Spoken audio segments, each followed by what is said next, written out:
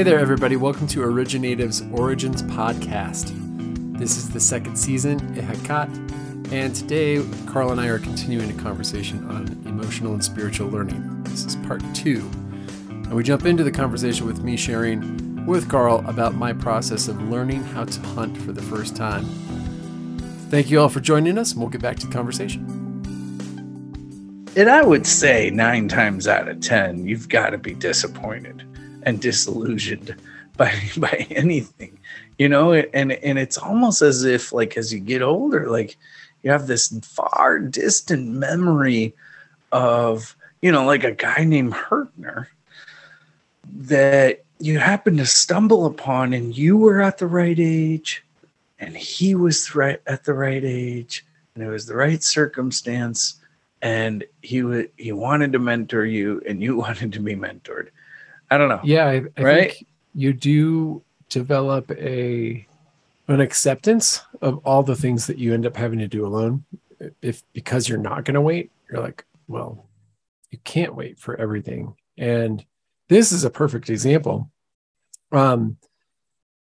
Chiefly because I've bought the hunting tags, and the hunting tags are a very Chronos window.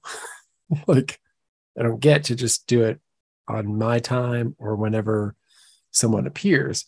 And so I kind of like testing Kairos by investing in Chronos, if that makes sense, where there's this deadline, there's this window, and it's only going to happen then.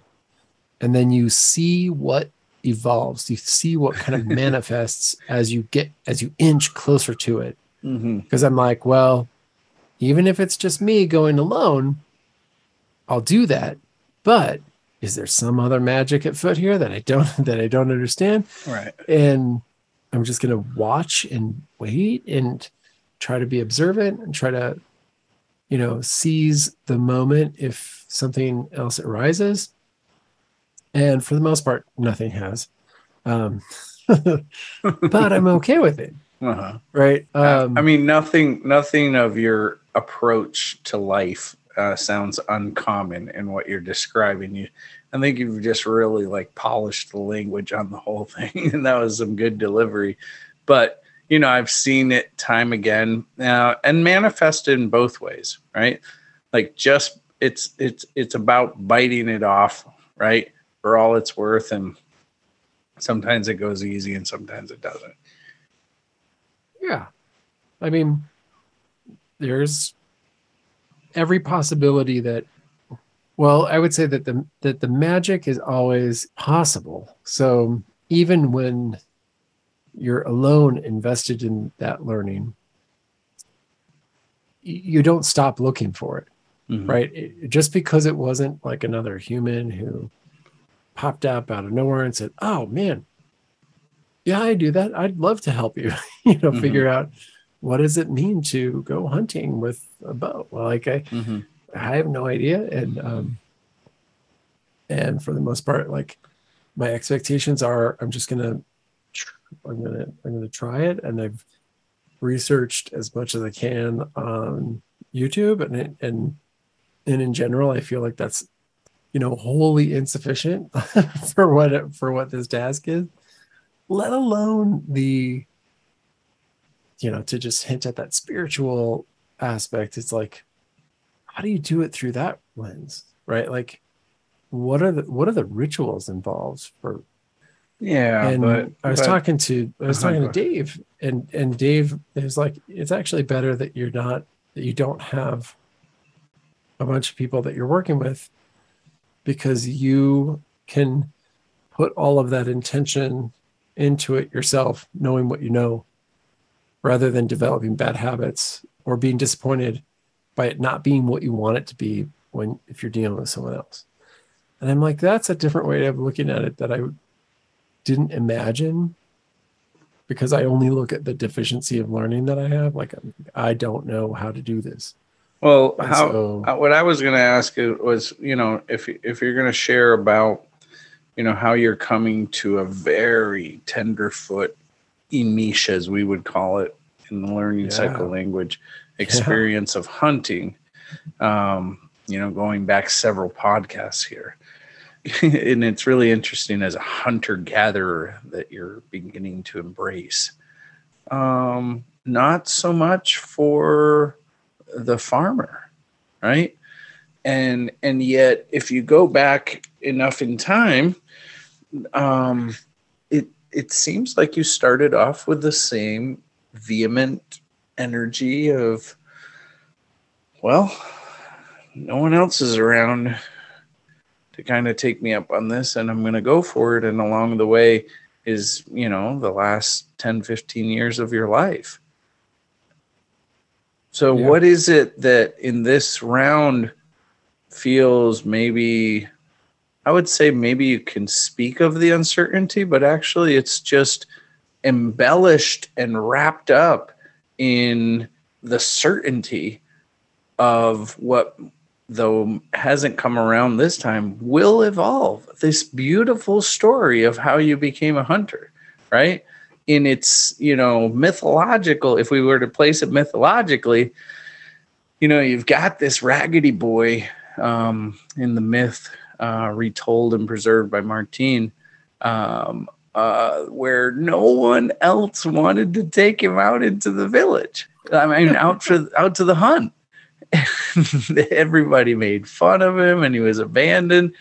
So, along the way, will come the old Yassar, right, with the hair, mm-hmm. and you'll find a crookedy old bone, and then it's just actually quite beautiful. But what are you thinking of all of that, especially when I say, wait a minute, like go back to gardening, and how is it the same? How is it deeper because of what we've discussed, spiral learning and spiral experiences? Like, I think you've got a lot to share. Yeah. Well, going back to what Dave's comment was, it made me think of the intention that we had in harvesting Bob the turkey at your house for Thanksgiving. Right. So the first turkey that I ever had a hand or was an accomplice in the harvesting of. And both you and I had a conversation. This is the way I remember it. If I remember it differently than it actually happened, then I apologize. But the way I remember this happening is that you and I had an intention to honorably harvest this turkey and really celebrate its life. And we were trying to figure out how to do that.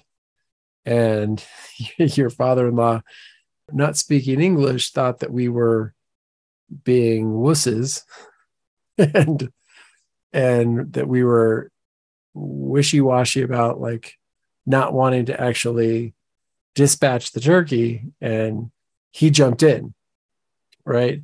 And it didn't really go well. Had it been you or myself yielding the machete that was dull, it would have been as much of a problem. But it just happened to be him because of the misunderstanding of the language. And that is what I thought about when Dave was just like, you could do it with other people that have done it before, but it may not meet your expectations of what the experience, what you believe and what and why you're doing, and what you feel like you need to do to invest in and to honor that relationship. And I was like, that's really good advice. Because if anyone would have said that before we dispatched Bob, I had no experience to imagine. Mm-hmm. But because I had that, I was just like, oh yeah, that's an example of the way it could go. Mm-hmm. And I wasn't entirely pleased. It's like, yeah, we had a great Thanksgiving. All of that happened. And it's a great story, if nothing else. Like, it is a story. But I'm at the point where it's just like, I'd rather not have the mentorship and do it in the manner or with the intention that I'm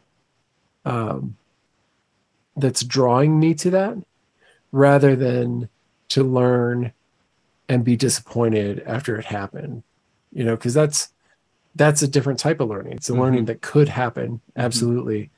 And I could walk away from it and be like, well, I'm never doing that again, but that was a certain type of learning. Right. And so it's, maybe philosophically it's a glass half empty, glass half full type of like question, but I don't think it really is. I think Dave is onto something where it's just like, I didn't consider that. And that's actually how I'd prefer to look at it. So I'm very comfortable going alone. Even if it means totally unsuccessful. Well, I mean, but even to say, if the way you finished off that beautiful pondering, right? Like, even if it's unsuccessful, that's just not going to be the case, because we're not in some utilitarian hunting course, right? You're that can be it. You're already operating in a different realm to where, I mean, how often this is often what I've been thinking about going on the first hunt. Like, I don't even have a rush to get better at shooting because I haven't spent enough time just in the woods waiting. Like, when was this is such the beauty.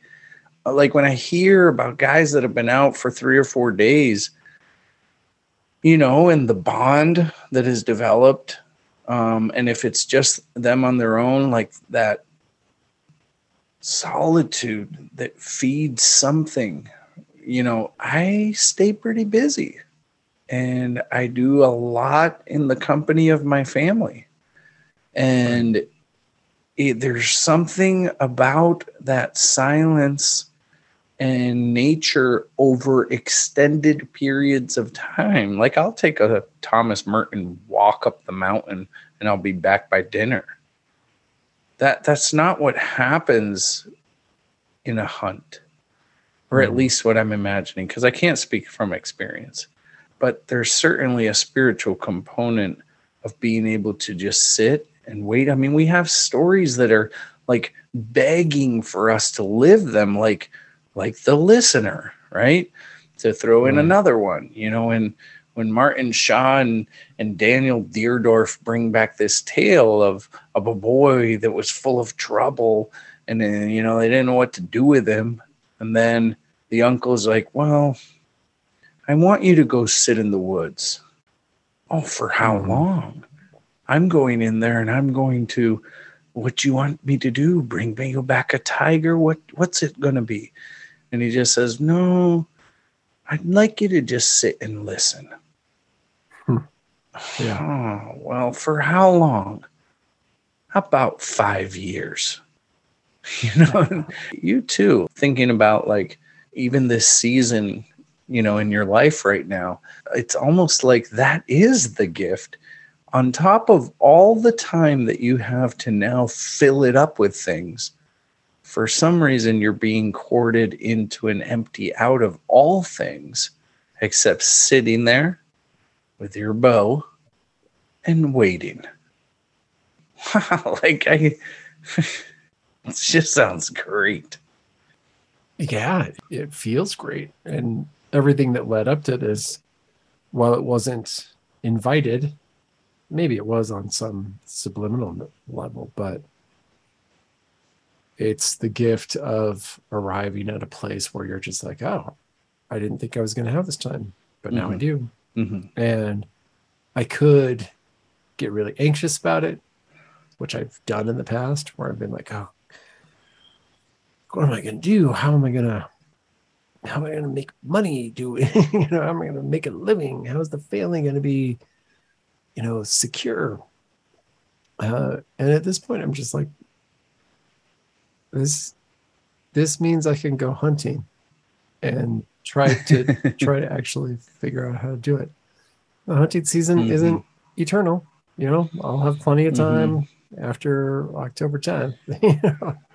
Between now and then, it's like, okay, try to maintain all the other responsibilities that I have and dedicate little by little an emotional and a spiritual investment of time into what this looks like and what is my relationship with it, and really analyzing that.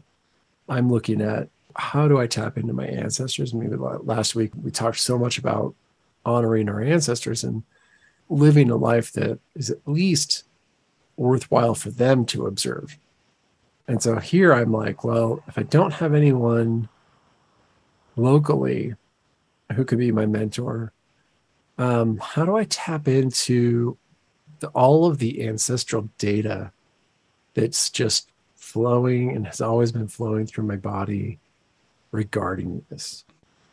How do I look back and say, okay, this great grandfather, this great grandmother, like these people were living like this, and they were closer to what I'm going to experience. How do I channel that? Where does that live in me today? Is there any kernel that's still, ignitable? Or is it all wet with modernity? That's the problem of like tech and the pace of life, is that it's just like wet kindling, where you're just like, okay, now I want to build a fire, get my origins and my ancestors to speak to me through this fire, and I'm gonna listen to the smoke, and it's just like you're out there for God knows how long trying to light this wet stuff. Nothing can ignite because you've got so much anxiety and so many other priorities that are competing with it, and just like that's the dampness of modernity, just like saturating all potential. Yeah, it's beautiful that you're bringing it up in that way. While my family was in town, everybody comes in on different dates, and then everybody's kind of like, all of a sudden somebody says, well, are we doing a fire? We have a circle. We've eaten. And why not? Right? Was it one of your kids though? Oh, no. It was just family that was in town. Cool. And it kind of began to trick. Yeah, except that they were not aware of how much it had rained that day. Okay. And that, how much wood is available, because the big fire that I had wanted to do, like the overnight remembering of my dad from sunset to, sunrise sort of thing. There was a lot of preparation that needed to go into that, but I was commended to do this thing at the wrong time. And it turned out being that exact thing, just this frustrated toil, because it had nothing to do with the preparation or the timing. It's not just, preparation isn't always necessary. Sometimes you can, have everything, all your ducks in line so that you're ready at any moment to go. Right. But, with the amount of different types of preparations that were going on to host and be prepared here, there were certain things that needed to take place for the fire. Right. And one was, dry wood. So anyway, it's really interesting how you're tapping into a certain corded slowing down. I have been feeling that a lot. And I think that this is an interesting correlation with emotional and spiritual development, in that so much is more and more, faster and faster, sooner and sooner, until it comes to something like emotional or spiritual development. Why? Because a certain slowing down is required. A winter to hibernate. Last year at this season here in Maine, I was extremely preoccupied with the fact that our first winter was going to take place in a house that we had just bought. Unsure of budget.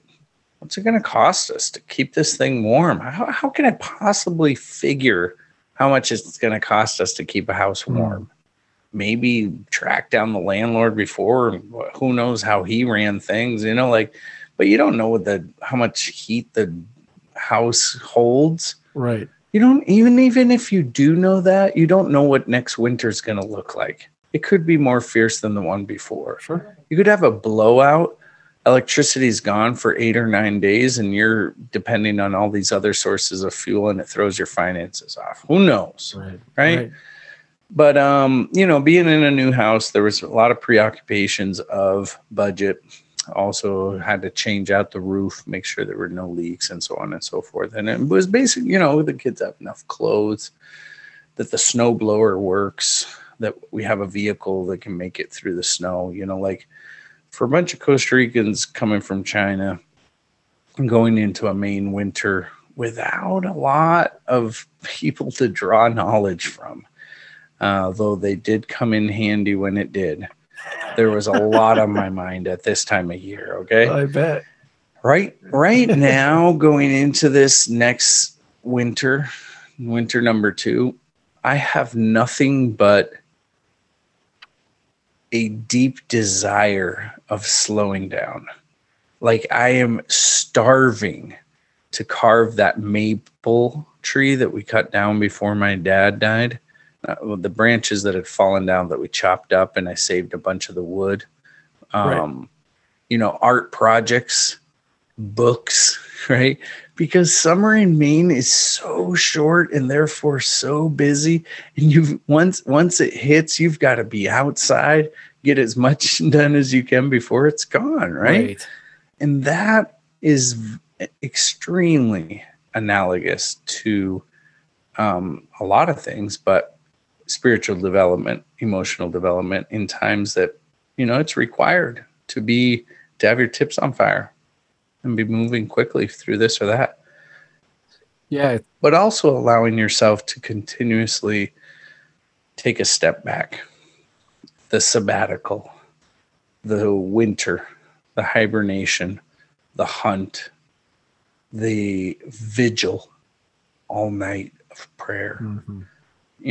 Before the next season of, I don't know, serving 500 bowls of soup to somebody. Yeah. I mean, that gets to the concept of cyclical learning. I mean, you're analyzing what the seasons are. This is what's appropriate now.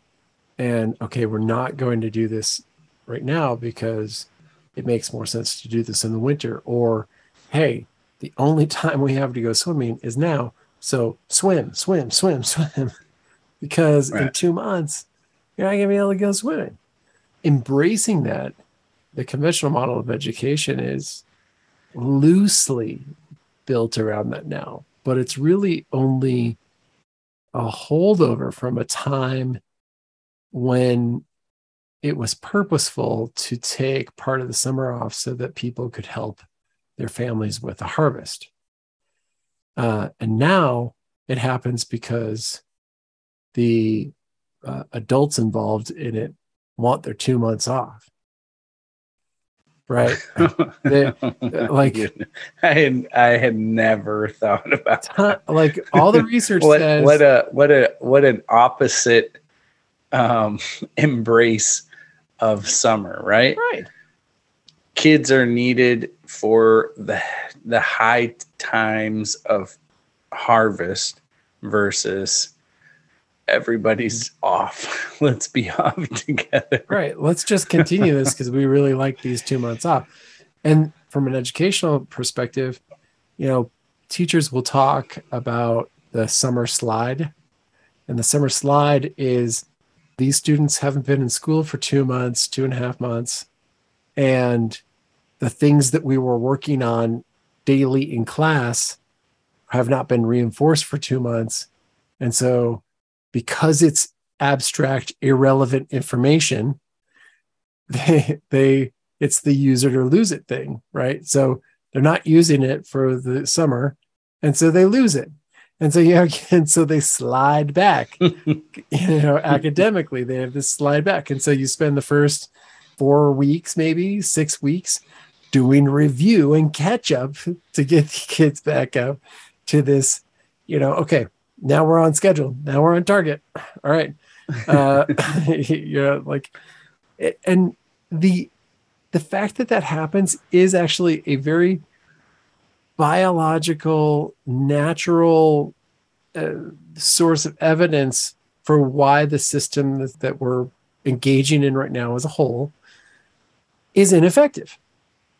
It's wholly ineffective. You know, one thing that I want you to kind of highlight and is this, because I haven't thought about it in this way, is that the educational calendar is cyclical, but for all of the monotonous ways that you would want it to be cyclical, it's almost like worsening the fact, because it's kind of hinting at cyclical, but for all the wrong reasons. And I think that's a really interesting defamation of the potential that cyclical learning can have when we're discussing these ebb and flow moments of heightened activity in the summer, slowed down in the fall, winter, because it's not like, first of all, it doesn't really adjust depending on different geographies and landscapes across the United States, let alone across the world, right? No. You do have certain changes, between northern and southern hemisphere. Heaven forbid. I mean, God, at least they're not getting 2 summers off in the middle of winter in Santiago, Chile. Thank God. Like somebody had the idea of let's stick to a southern hemisphere approach to something, but really it's an impoverished relationship with seasons.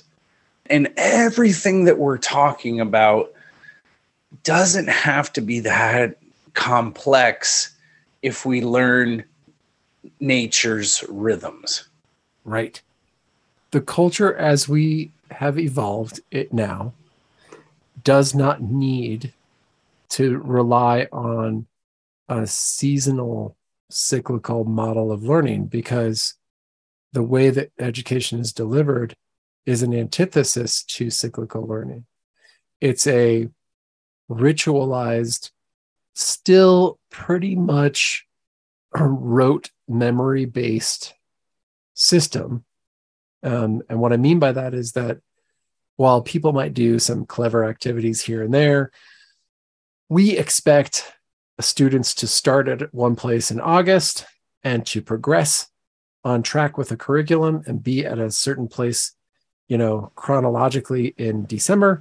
And then there's that brief, gap because of Yule season where we used to be, we used to need those 2 weeks to go have a big freaking party and eat a bunch of food that was going to go bad. That's why Yuletide was because you wanted to harvest a lot of your meats at that time so that you didn't have to feed those animals through the winter, right? Like you didn't want to use good grain to feed animals when there wasn't this natural thing growing. And so they would have a big harvest, and then they would preserve a lot of it with smoke and salt and this and that. But they would have it, but you're going to have, there's a lot of stuff that's just like, you can't preserve all of it. So you may as well just have a big feast. So we have this tide over where it's like, we're doing these rituals, like to pull a word that Martine uses all the time, is in this like amnesiac way where we don't know why we do this. And it reminds me of rituals that you do within a religious order where you're like, I'm just going through these sacraments, but I have no idea why I'm doing this, but they're telling me to do this, and I grew up doing it, so I'm going to do it, right? But you don't really know what it's connected to, and so it's just this half-assed thing. And so to have a school calendar that's essentially a holdover from a cyclical time, but we don't live in that world anymore. And we haven't updated the calendar because people like their summers off and, parents want their kids home at Christmas time or whatever. It's a sort of weird, nebulous, like, well, we're not doing this right, but if we tried to change it, too many people would complain. Right. So, I mean, really, if we thought as arbitrary as summers off or school calendars are right now, and, I would welcome any challenge to it. It's not that I've thought too much about it, but I mean, when I was in school, I used to always think like, why do I need like 2.5 months off? Like, why can't I just have 7 days here, 7 days there, 7 days there, right? And if the whole model is set off to, try to entertain my need for rest and relaxation, then you could have that model, right? But at least there would be a logic behind it. Right. Faulty logic due to a superficial approach. Granted, there's a logic. Right now, we are living, like you said, in an amnesiac response to what used to have a reason, which was summers were off because they were busy, because it was time to really work the field and harvest. And all the hands were needed on deck. Right now, most parents don't have 2 months off. You got kids at home, and they are definitely not out in the fields, and nobody's out there with them. And that's just a lot of time. And there's only so many days of vacation that you can get off, as a family, 10 days, this or that. But there's no logic. Kids could be going to school and just having a great time experiencing summer with their friends, with outdoor activities, because the winter's coming and then we got to be inside.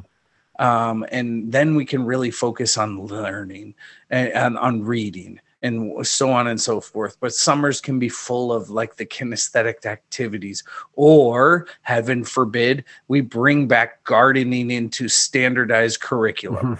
Like real gardening, where you have some stake in it.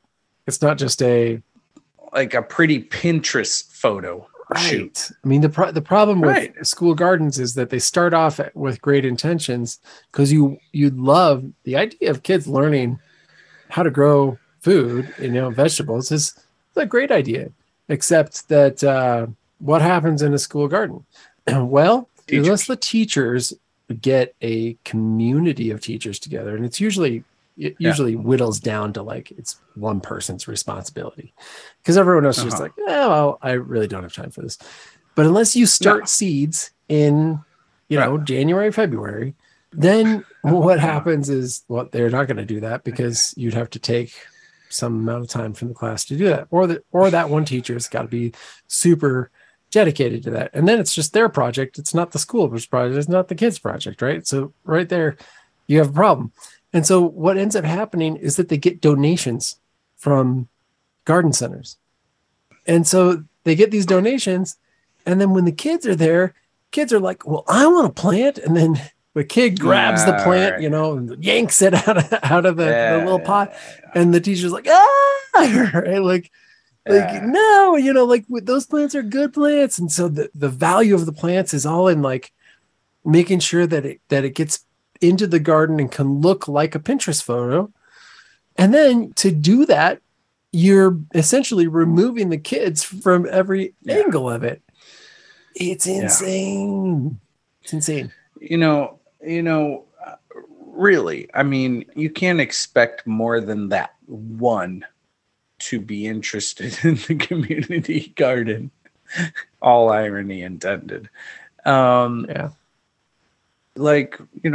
Homes are sparse when it comes to gardens. And so what I was thinking about earlier when I was, thinking about all of this seasonal activity, like it's not necessarily everyone that feels that summers are busy. Like, yes, if you're like out and about doing hiking up in the mountains, but like the busyness, I want to like just reframe the busyness that I was talking about in terms of like, as we were anxiously awaiting Mother's Day to see if that first frost was really going to be the last frost, like sure. And you've got down in your basement all of these seedlings that have sprouted, and you're like, oh my gosh, they're getting taller and they just need to get into the ground. All the excitement that now as the fall approaches feels like extreme disappointment, because I'm like, I should have put the corn in sooner. But at that time we were excited, right? Really the summer became the activity of the home has been molded by a garden. And it's been beautiful. I bet. And both Glow and I, Glow more so, she's been, I would say, like more heavily involved in the garden process, and because she actually has, this is the irony on top of it all, she's a teacher, right? So she can live this like summers off back into the garden, right? Sort of thing. Right. So she loves it at bringing energy back to her in spite of the toil. Toil can actually give you energy. Yeah. Energy isn't just about relaxation, right?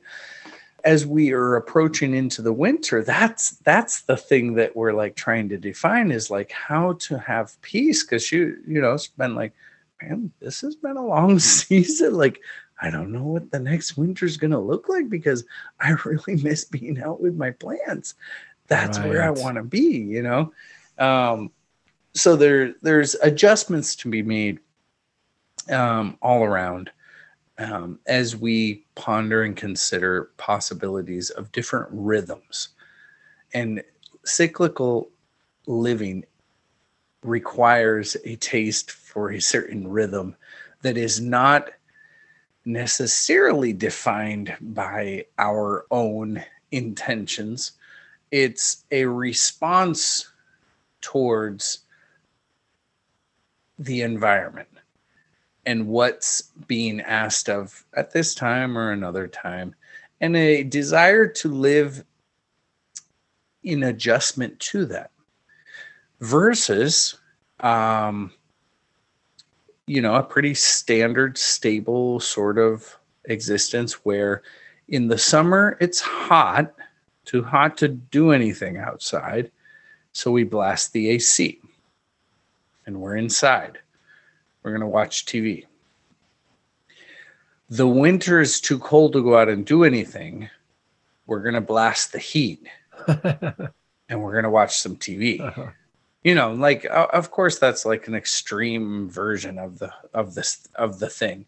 But basically if you're blasting AC or blasting, heat in order to stay indoors for a certain something, then you're not allowing that healthy rotation of activity as you would find just in a tree. Just look at a tree.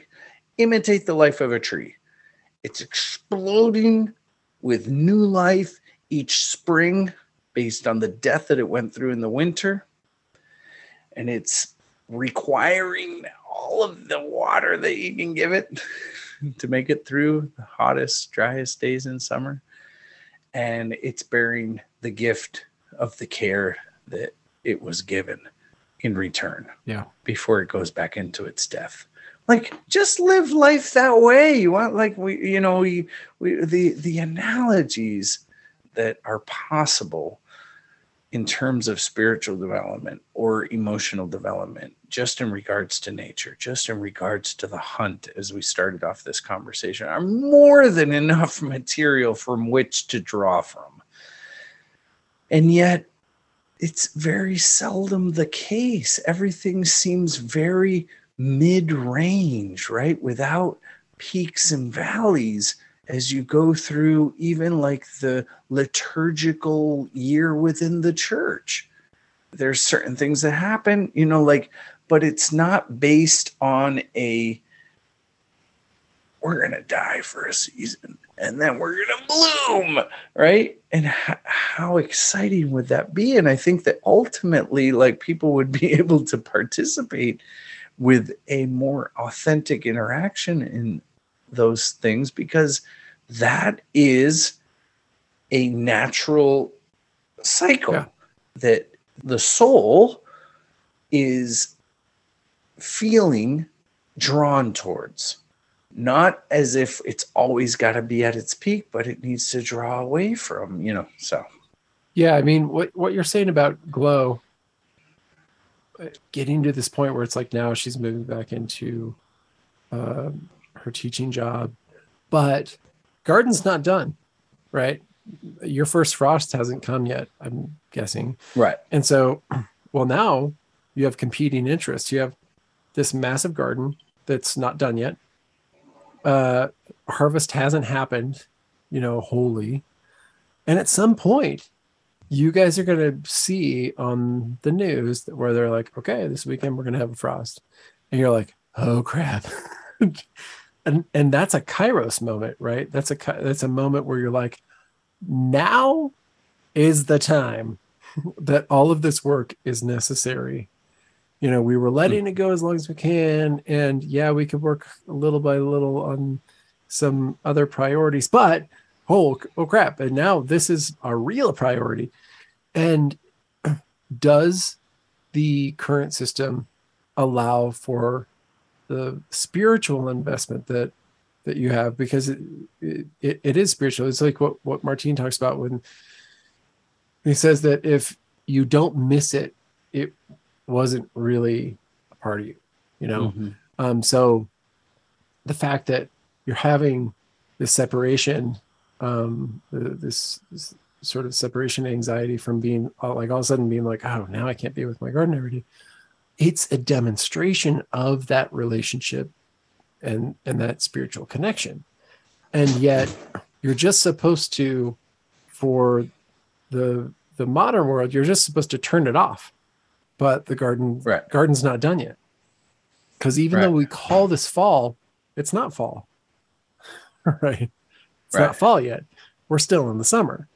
We're in the thick of the summer, and we are in the middle of what would have been harvest season, a time when all families would have been hands-on in their crop, making sure that they were canning and harvesting, drying, preserving, whatever they could, so that they could move into the winter.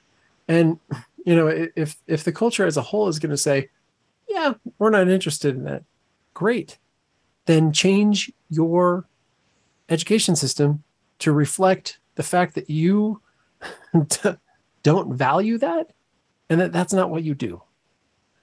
Mm-hmm. But here you have an example of what Martine talks about in terms of like, well, it's a spiritual connection, because if you don't miss it when it's gone, you never had a relationship with it in the first place. And so the missing or that feeling, that conflict within ourselves at this time of the year is an example of our spiritual and emotional connection to the relationship that we've been cultivating all throughout the summer and then over multiple years, if you do this on a regular basis, cyclically. So we're in a sort of trap of competing priorities. And you're going to be at this moment where it's like, okay, well, you can kind of get away with maybe you irrigate your garden and it continues for the next couple of weeks, but you're going to hit this time when the meteorologist on the weather station is going to come over and say, hey, guess what? We're having a freeze this weekend. So, that's the end. And you're going to go into mayhem trying to harvest everything that you can harvest before that freeze hits. Right. And so all of the grading that you might have as a teacher, or all of the, what if that happens on a Wednesday, and you're like in the middle of your work week and she's in the middle of her week. Kids are going in are at their school, and you're just like, what do we do? And I've been in that situation so many times where I'm just like, well, we have to harvest 5 days early because I'm not going to have time next week when the freeze comes.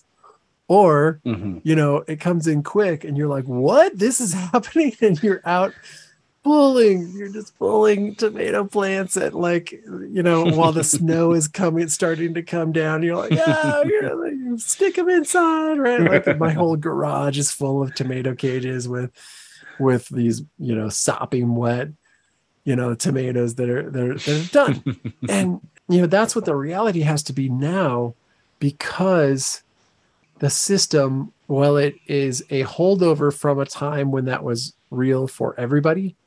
Now that's real for very few people. But still love our summers off. And what I'm saying is, you know, if the system isn't going to care about that sort of agro cycle that it's based off of, that's fine. But then they should change their calendar so that it's modeled after the forgetting curve, after dealing with the forgetting curve, which is what it's modeled after right now. Information is disconnected and abstract. And so you need that timed repetition of non-relevant information if the learner is going to retain the information. And Ebbinghaus, you know, just discovered this in the 19th century, where he kind of focused on trying to create a model where he depicted like, okay, if I'm given this random set of numbers, how long does it take for me to forget it before I need a repetition? How long can I remember it? And then I need to revisit the information in order to remember it. And that's what the forgetting curve is based on.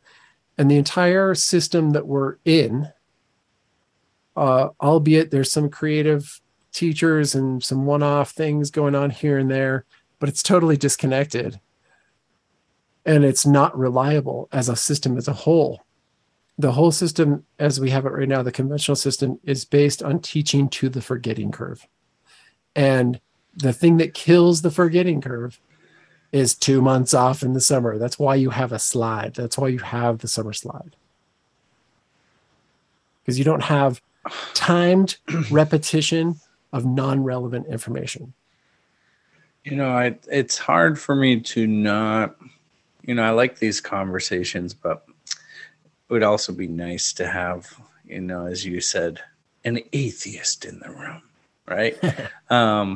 Because I'm already thinking of, well, wait a minute. So you're saying that emotional and spiritual development in a vibrant, cyclical manner is not possible without a following of the cycles of nature? No, I'm saying that emotional and spiritual learning is absolutely dependent on relationship building. And if you don't spend the time to build relationships are what makes information relevant. And so if you're not, for example, your older son Owen plays baseball, right? And he's playing football. So information about baseball, or you guys went to see a baseball game last week, right? That's his connection with that because he plays baseball. It's very different than just taking someone to a baseball game who's never played, who doesn't engage in that. That's not what they do. They're not interested in it. You're just like, hey, let's go to a baseball game. And you're like, and they can be totally okay with it. They can be, you know, totally fine. But the relationship that your son has with it, because he plays the game, because he's invested all this time and he smelled the dirt and he's gotten all sweaty and he's had to clean his clothes. And because we play Peter, Paul, and Mary songs called Right Field on our way down to Boston, and we extrapolate it. Yeah. All of that. Yeah, of course. So, you know, like, yeah. This is the challenge. This is my challenge to anyone who's an educator. Is like, all right, what would it be like to make all learning that? All learning. If you have a curriculum, okay, go through that curriculum. Make sure that every student, every learner within your batch, right, has that type of relationship with every single goal, every single objective. Try it. And the exercise of that is, I think, it's so valuable because there's Yeah. nothing that will destroy and dissolve the nonsense of the current model of education like doing that. If you just try that, it's like, yeah, I mean, and I mean, this is taking me way back into the conversation when you, I'll call it a slip, when you spoke of success in the hunt with a certain shooting of an elk. You know, we rectified that with gardening. You know, we're clear on the success of the broccoli this season. It's been phenomenal. I'm not entirely sure what my body feels about such an influx of broccoli versus my like our non-successful carrots. But you know, broccoli has been abundant. And that'll feed the next season. From the, you know, from what happens in the darkness of winter, you know, downstairs. But it's not like a non-success of the carrot. The narrative right now is carrots aren't what they were last year. I'm not sure why. Okay. So that's full of like a prior success, a temporary failure, and a reevaluation. There's nothing more dialectic than that. Now, would it be fair to say that the carrot, because my problem is similar, it's cucumbers. It's like, I keep inviting cucumbers back into my life every year, and they're just like, nope. And so would it be fair to say that carrots for you this year, similar to the way cucumbers are for me perennially, it seems at this point, that they're kind of like Pete? They're kind of like what? Pete Bestall. You just keep inviting them. And you know that I didn't out think there. You'd throw like such an intimate analogy into the ring, so nobody could possibly. No, just in case Pete is listening at some point, you know, like maybe this is part of my invitation. He probably will understand it better than anyone, because I'm sure he's got some sort of carrot or cucumber in that beautiful yard and garden that, like, shit. we are. I'm sure he does. Like, we are not exposed to. Walnuts. But you know what I was getting at in terms of your invitation kind of to educators, and unfortunately it's I'll say an unfair invitation, because the system is imposing. Let me go with this a little bit. The system is imposing standardization, right? The success is across the board, and it's uniform. You don't really want a super huge broccoli. You just want a broccoli, and you don't want failures. Figure it out. But if we look at education and we zoom out, there's very few failures. If you breathe a little bit and allow, you know, that maybe the carrot had a grandfather that died this year. You know, I don't know. Like, we can, I throw it in as an example, right? Educators are not allowed that. This is not a harping on individuals. This is an invitation into sometimes an impossibility. Yeah, I would say that educators are perennially up against this problem of, say, like they're growing broccoli. As long as the broccoli has matured to a certain size, they're good. And they're going to work on the broccoli that is struggling, right? If the broccoli is somehow overly successful, and you have like these one or two broccolis off on the edge or in the middle that are just super broccolis, where you're just like, whoa, they're not going to worry about those because they're really, really successful. They're going to double down on their effort on the broccolis that are not successful. Mm-hmm. So the current education model is about exponentially investing more and more time in the unsuccessful, right? And I would say at the detriment, at the expense of all the other broccoli. We can add to this further. The system, we can attack that, and I will, is not really interested in the luscious variety of the garden. We are here to monocrop. Yeah, absolutely. Right. And so yeah, you don't get to say, well, this broccoli is unsuccessful over here, but look at this corn.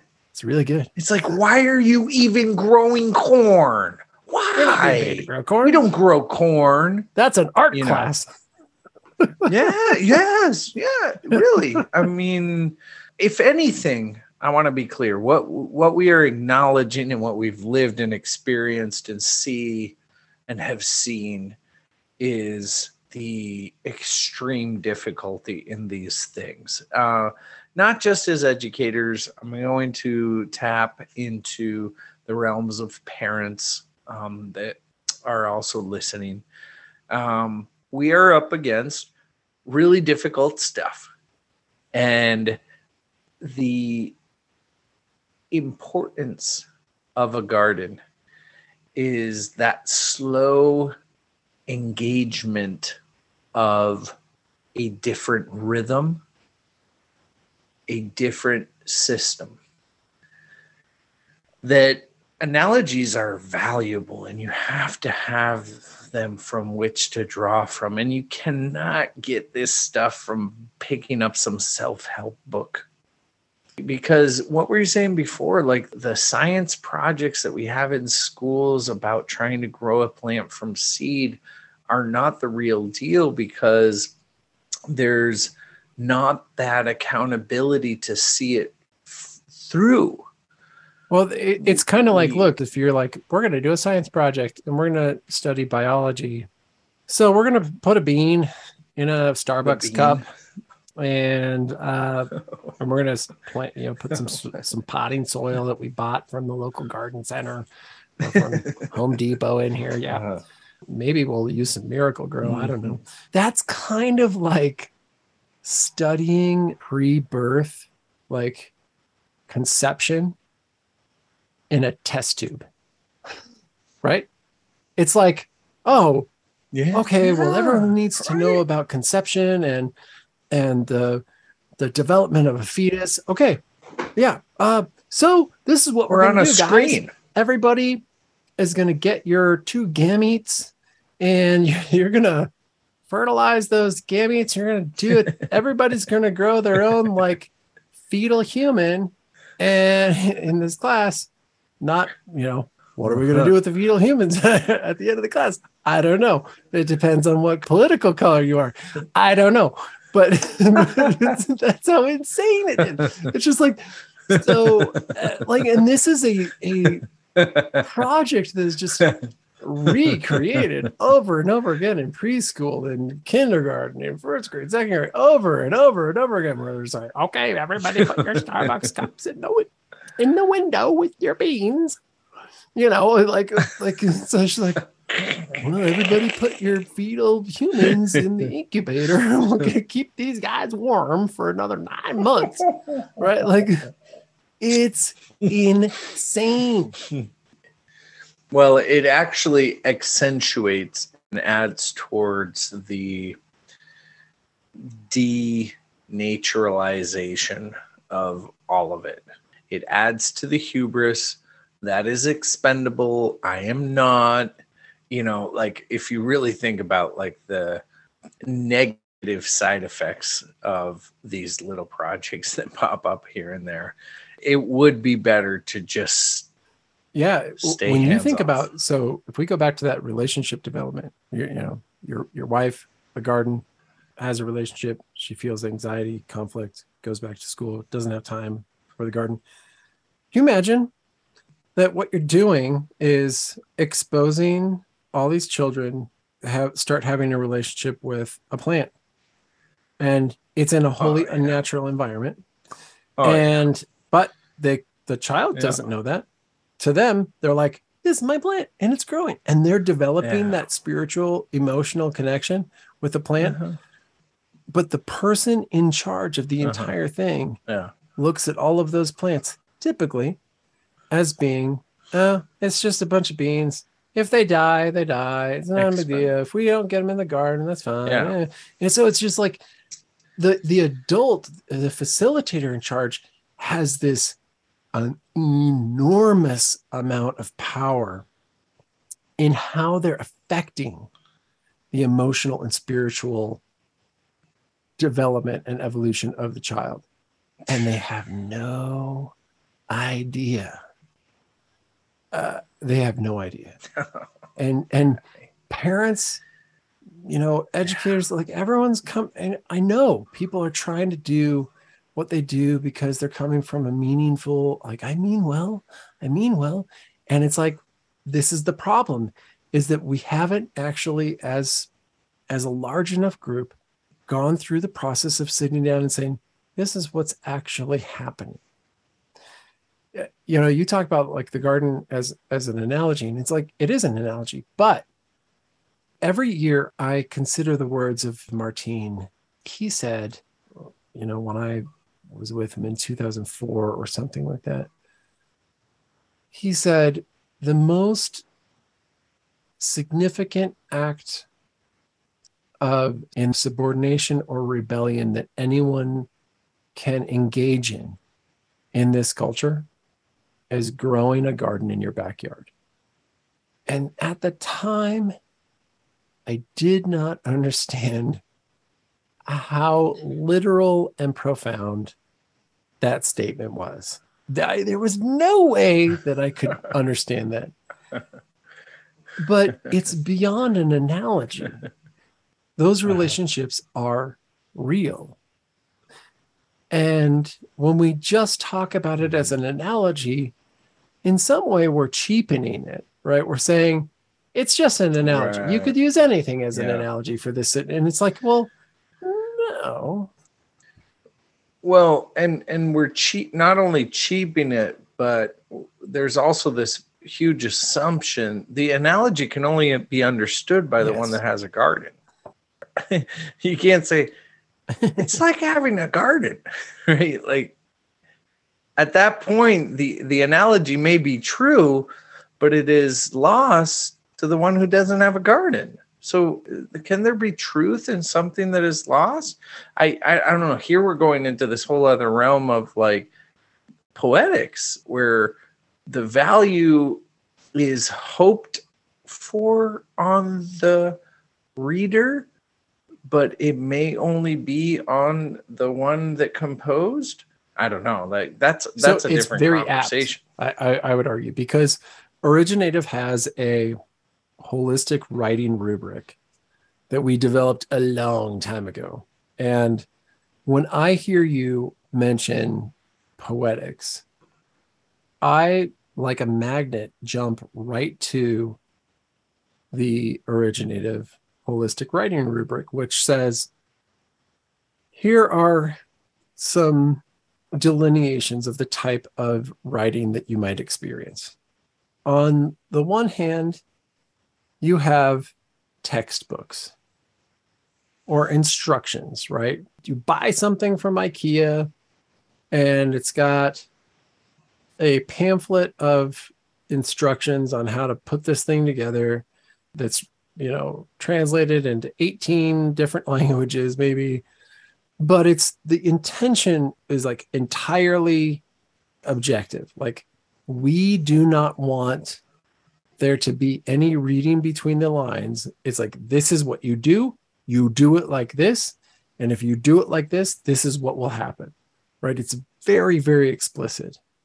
And next to that, you get news or periodicals or blogs. something that attempts to be objective, more or less, but less now, in our current system, the number of articles that are produced that are actually within that column of news, is so small because most people have a political agenda that they're trying to like push. And so they're really writing prose, not news. But that news section would be like, how do we use a little bit of flavor? We're going to use a little bit of flavor with this. We are going to be as explicit as possible, but we're talking about things that are a little bit more abstract than just like putting this, very physical IKEA shelf together. And so news has to have a little bit more freedom to invite the reader to read more, especially beyond the 3 or 4 sentences that holds the attention span of the modern reader, the Twitter attention. Right. And then next to that, you have prose. And prose is a pretty big spectrum. And like I said, most news now is actually prose. It's sold as news, but it's actually prose. It's actually someone is trying to write with a certain intention. They're going to subtract some information and push some information so that they're really leading the reader to a certain point that they want the reader to get to. And we saw that like through COVID all over the place. Wow. So if we were going to look at COVID through the lens of this writing rubric, there was a shift from journalistic writing into prose because the gates of invitation were open into persuasion versus just narration of fact. Kind of. I think that they had a unique window because we live in a culture that is willing, many people, not everyone, but many people are willing to ignore the critical thinking that comes with reading something and saying, okay, is this an instruction manual? Is this news? Or is this prose? That if you don't tell them up front, then you're expecting them to critically think, and they read it and then they say, okay, based on what this is, I'm putting it in this category. But we live in a time where if you just call something science, people assume that it's instruction manual / news. That it's true. Right? That it just jumps over to that objective side. Doesn't it? Well, science is more of a religion right now than a institution of objectivism. What do you mean? Well, science as a practice is all about questioning everything, right? So as soon as one scientist postulates something, everyone says, let's see. Let's see if that's really true. Right? And what we got was people saying, this is science, don't question it. Right? This is science. Well, that's a substantial shift. You need to trust, and people would based on like how big the entity it was coming from. Right? Because no one has time to go sift through and like actually read all the citations. So are there louder voices of science? Is that what you're saying? Well, I'm saying that there's little science, like science with a little s, and then there's science with a capital S. So there's lowercase s, capital S. Capital S science, which is what most things were sold as. Capital S is the religion of science. So you trust in it because it's science. You don't have to do any work on your own because the priests of science are giving you this information. When you listen to the atheistic voices of our age, when you listen into that, are they really advocating for atheism, or does it fall within this realm of the religion of science that you're speaking of? As soon as you call any belief structure a thing, So as soon as you say atheism, like I'm an atheist and you're identifying as a group, and that group has a common mode of thinking, you're creating a religion. That is a belief structure. And so atheism is as much a religion as Catholicism, as science, as anything else. Because then people will say, I'm pointing at a religion that they've started. Well, or I'm acknowledging it. You're acknowledging that they put themselves into a certain group that has a certain parameter of beliefs. It has a certain structure of beliefs. Okay. And so the irony of atheism is that it's an attempt to say that they don't believe in a God, but they're still creating a structure of belief. And so they've still created a religion. Right? Wow. Okay. Well, that is a whole other topic in and of itself. But it is spiritual. I would say this is actually kind of gets to our underlying point. If a student comes to me and they're like, I'm an atheist, I'm like, that's great. It doesn't mean that you're not spiritual. Right. I mean, right? Yeah. So my whole question was because I'm actually trying to understand the pronouncement of those under the umbrella of atheism within a disbelief of their atheism, but an acknowledgement of their spirituality. Like, it's a really interesting conundrum. I think it's wishful thinking. At the very least, it's a lack of understanding of rhetoric. You might call the animal kingdom, like that's not human, atheism, because they just do what they do. And they don't have an imagination for trying to organize around a certain idea. But as soon as you have an idea and you organize around it and you say, I'm dedicated to this idea, you've created a belief structure, which is essentially like, as soon as you get 3 people involved in it, you have a religion, right? This is what it's a lot of what I think Joseph Campbell and Bly talked a little bit about this, is that if you had 3 people and they didn't know each other and they all came from different religions and they were stranded on an island in the middle of nowhere and they had to start getting along, they would create myth. Like they would invent myth, and not just myth and like their own myth, all the myths that have ever existed. Because as soon as you start a structure of human experience, you have to deal with human nature. And at some point, if you're dealing with human nature, you're dealing with problems of ethics, which are not problems of objective logic. In fact, most of the time, ethics is working outside of the laws and the boundaries of logic to the demise and to the bafflement of logisticians. I'm thinking back to a speech that I heard from a fellow Rotarian last week concerning a concentration camp that existed in Beijing, China during World War II. And the concentration camp was formed for all the foreigners that were in Beijing or in China at the time.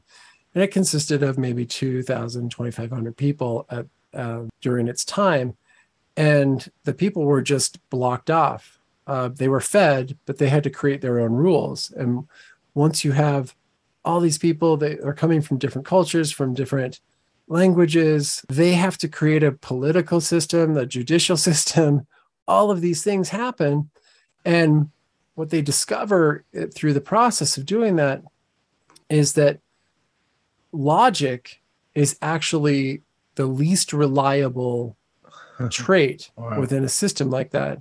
The deceptive part is that humans will use an ethical argument to get something for themselves. So they will serve their self-interest, but they'll do it in this coercive way of using an ethical argument. Wow. Any religious argument is basically this. But if we say God has expressed an interest in saving all of humanity, so we need to force all of the people in humanity to convert to this God. in order so that they can be saved, right? Like, so you're going to destroy cultures, kill people, start wars, experience all the conflict that's going to come with, that purpose and that intention. And you're going to, but you're okay doing it because you think that you're ethically and morally sound in doing that. We're dealing with the leftovers in this country of Protestant Christianity's havoc. Not that there weren't good Protestant Christians. There are today, right, and there were then throughout progress time. Was great. Progress was made. But the argument for people to steal other people's land was, well, they're savages. Right. They'll learn if we put them on a reservation or put them into boarding schools and teach them our language, right, and this and that. Right. Now, there's something about spiritual development. See, when I was growing up, it's as if spiritual development required victory over the opponent. Right now, this is 30 some years later. There's a beautiful potential of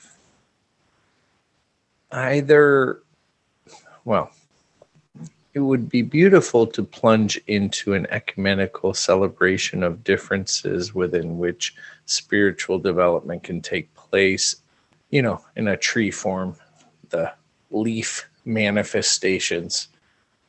Let's take spiritual development as the trunk. Whatever your leaf is, great. But let's make sure the trunk and the roots are firm. We've come a long way, I would say, in terms of tolerance, which is a double-edged sword, because it isn't really a celebration of the other. It's almost like, as long as you're not present, or as long as certain things don't cross lines, we can coexist. But it's mostly an agree to disagree, sort of really impoverished approach towards which is like a strong vitality. Like, I can't imagine a tree feeling that the branch that, leans off into the east cares about how a branch off in the west needs and uses sunlight to channel its energies back into the trunk. What I'm getting at with all of this is that we are in a time where we're very careful to not offend, very careful to not touch on this or that. And it seems like if we were to seriously consider spiritual development, then we would have to move almost beyond or drag forward that hypersensitivity into a realm of it's all celebrated, but how? I see an extreme difficulty right now if we just pose the question as how to develop, spiritual systems of development within plurality. Like, I that seems difficult at this time, because it's as if my truth can only succeed at the expense of yours. Or the alternative being, let's not address any of them and let's act like none of it exists. So I think that's getting at a problem that I think you articulated last week. And that is the problem with equating spirituality with a belief in whoever or whatever you name your God. And if we avoid doing that, because I think that's a different thing, well, just don't do it. Say, you can believe in whatever God or gods or goddess that your culture has defined as a pathway for how you channel your spirituality, but it isn't an equivalent of spirituality. So belief in God doesn't mean that someone's spiritual. And I think that that's really evident, right? I think that we all know people in our lives who might be churchgoers. They might profess that they are affiliated with a certain religion or a certain order or a certain sect. But we wouldn't call them spiritual, right? And at the same time, I know plenty of people that profess their allegiance to the religion of science, capital S, and are incredibly spiritual people, right?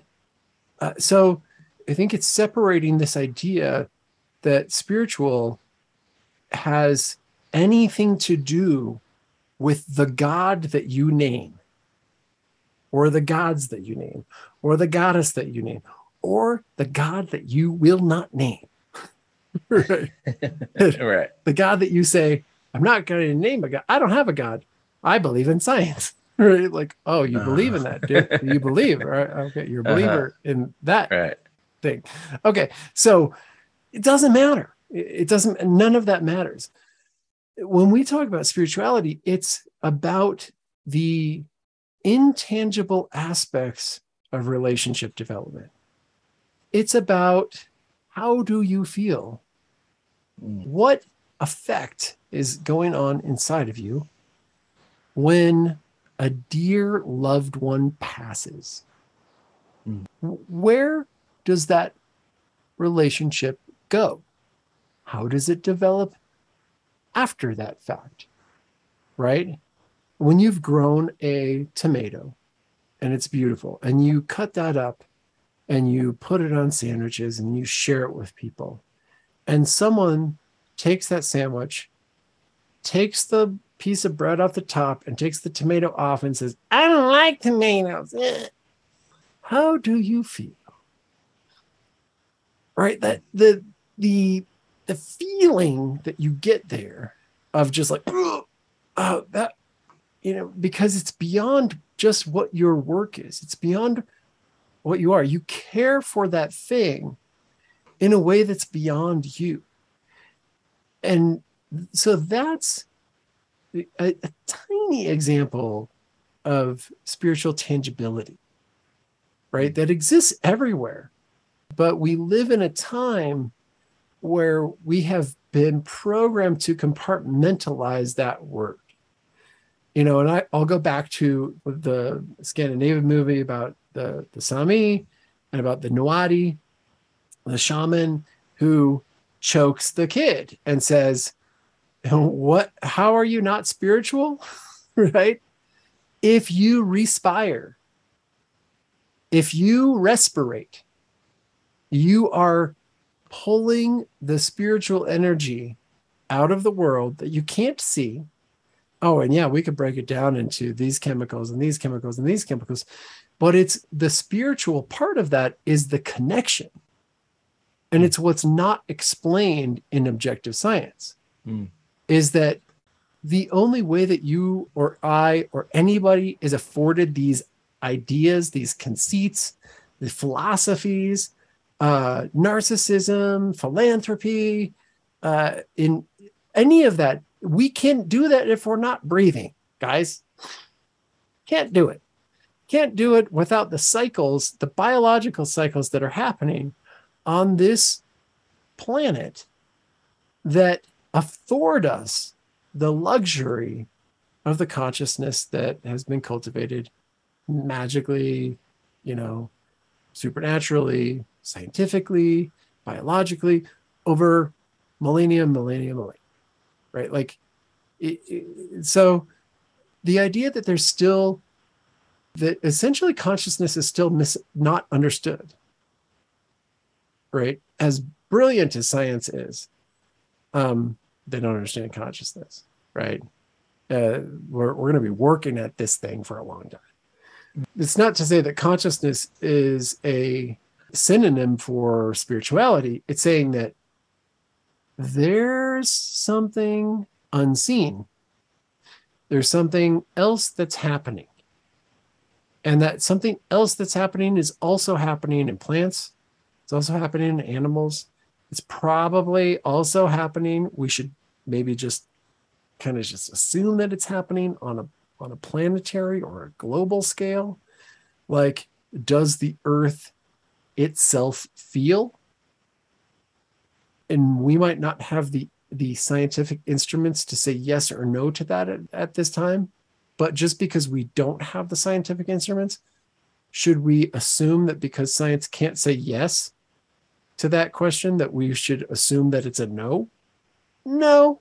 Like, I'm not willing to do that. Like, I'm not willing to say that if I know that inside my body there are millions of bacteria, that if I didn't have those bacteria doing what they do, I wouldn't have my body or my consciousness. I would die. Am I willing to say that with all the intricacy of life on this planet, could the Earth be slightly conscious? Yeah.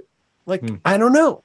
But it's a question that's worth keeping open, because we don't have the tools at this point in time. As advanced as we are, as technologically proficient as we are, we don't know.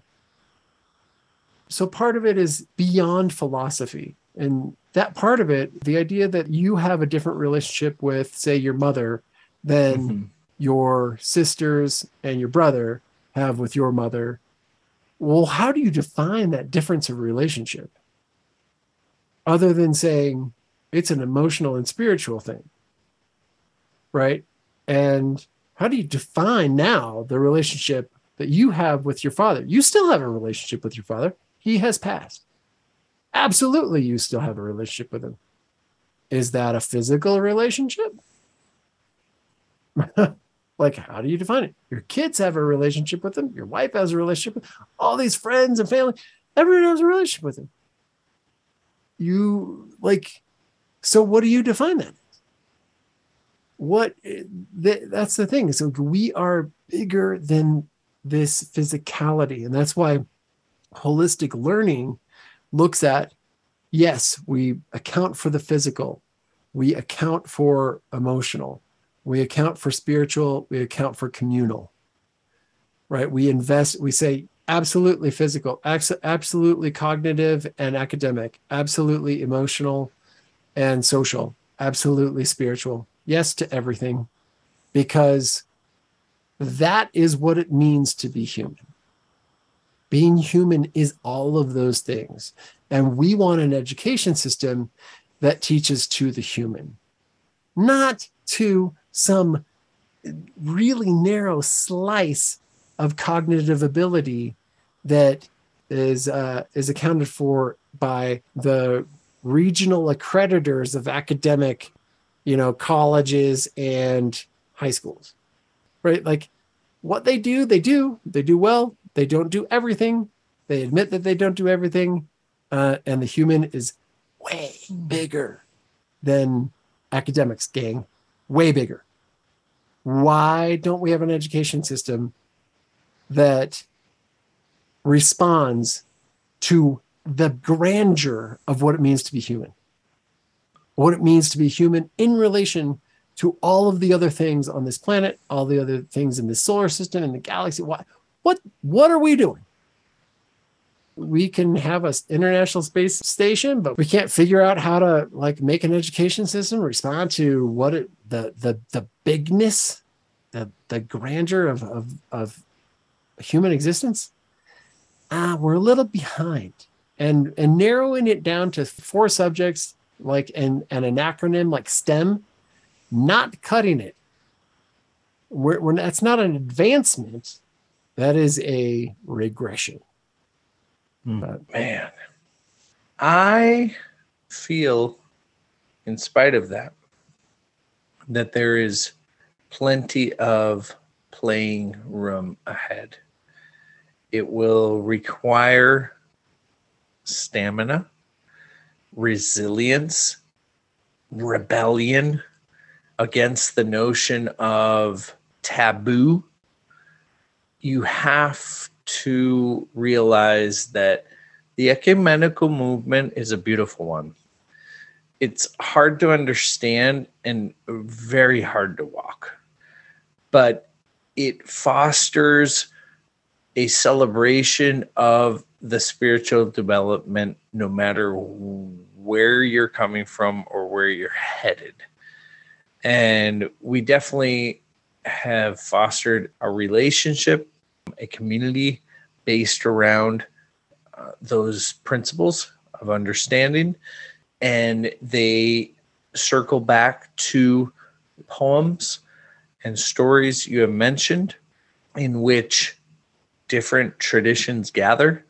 And the end all is, are you stronger in what you believe? And ultimately what you believe is,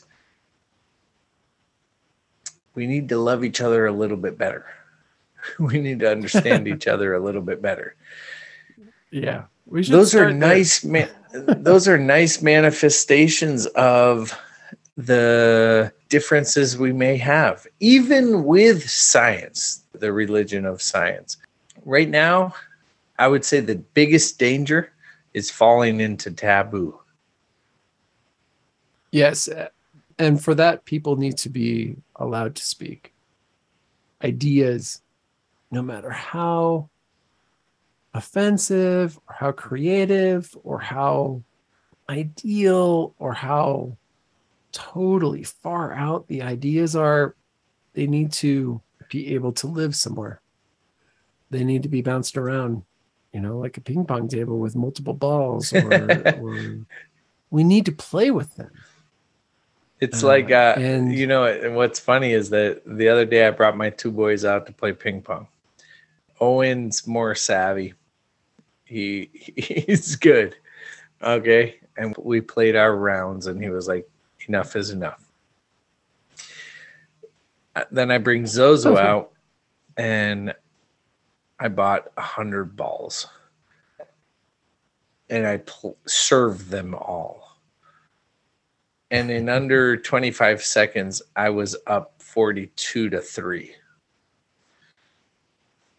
And the garage was full of ping pong balls. Owen was mostly mad that I beat him. Zozo was just Owen or Zoe? Owen. Because in the previous game, right? The structured game. Zozo delighted in the chaos of a garage full of ping pong balls. And at the end of his game, he said, "Dad, would you like me to make you an ice cream?" And I had defeated him like 42-3 in under 25 seconds. And maybe far out what I'm saying, but I'm okay in a structured environment. If I need to play ping pong the way you want to play, I can play ping pong. I'm also okay in, you're probably going to get mad and frustrated if I play ping pong with you. So I am serving these 100 balls at you as fast as I can. And there will be some, and it comes down to other things that we've talked about in other, like not everything has to be solved or figured out in one debate, in one exchange, in one school year, in one classroom, but remaining true towards saying, let's move forward into something that's richer, something that's greater, with a playful manner. We've talked about it so many times. The best way to know that you've really overcome some sort of resentment is, can you laugh at it? Right. It's the humor. Right.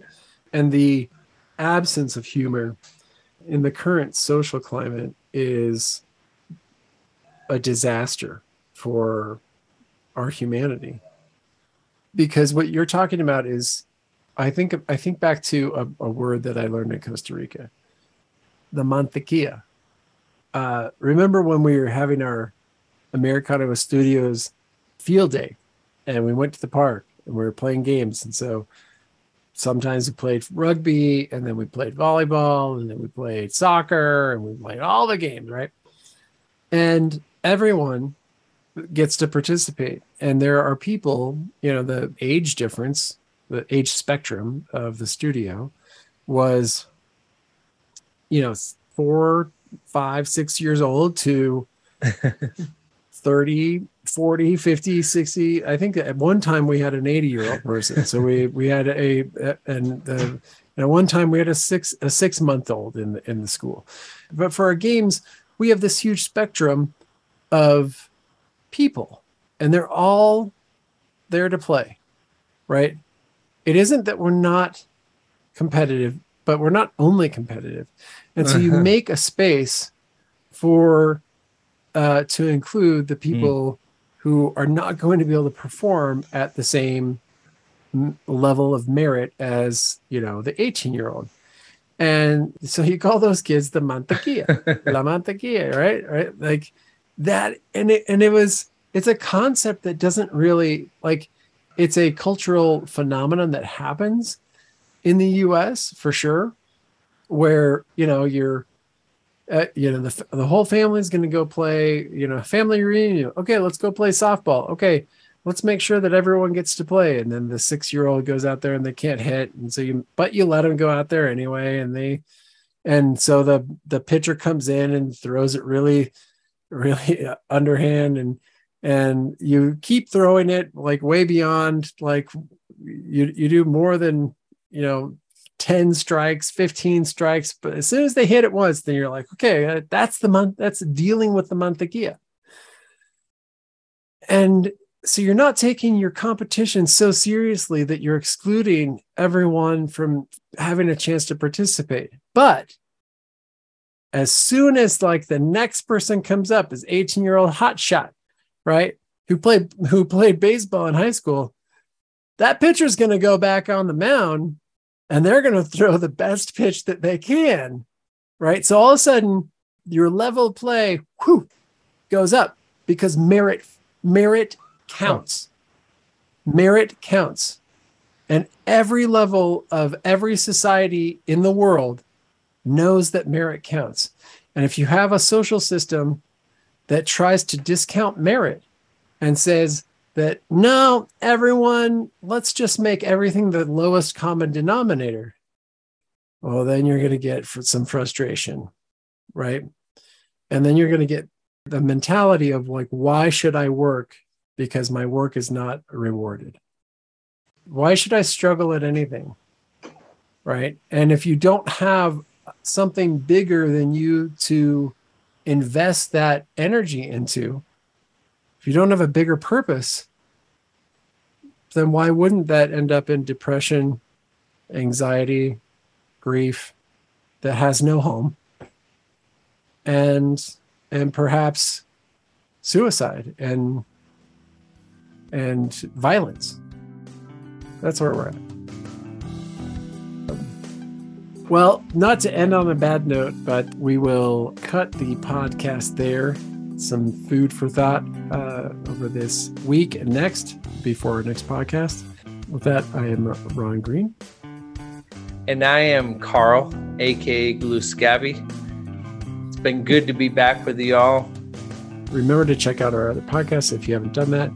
If you want to engage us in our WhatsApp group about all things holistic education and that we talked about in the podcast and more, please send us an email to future@originative.org.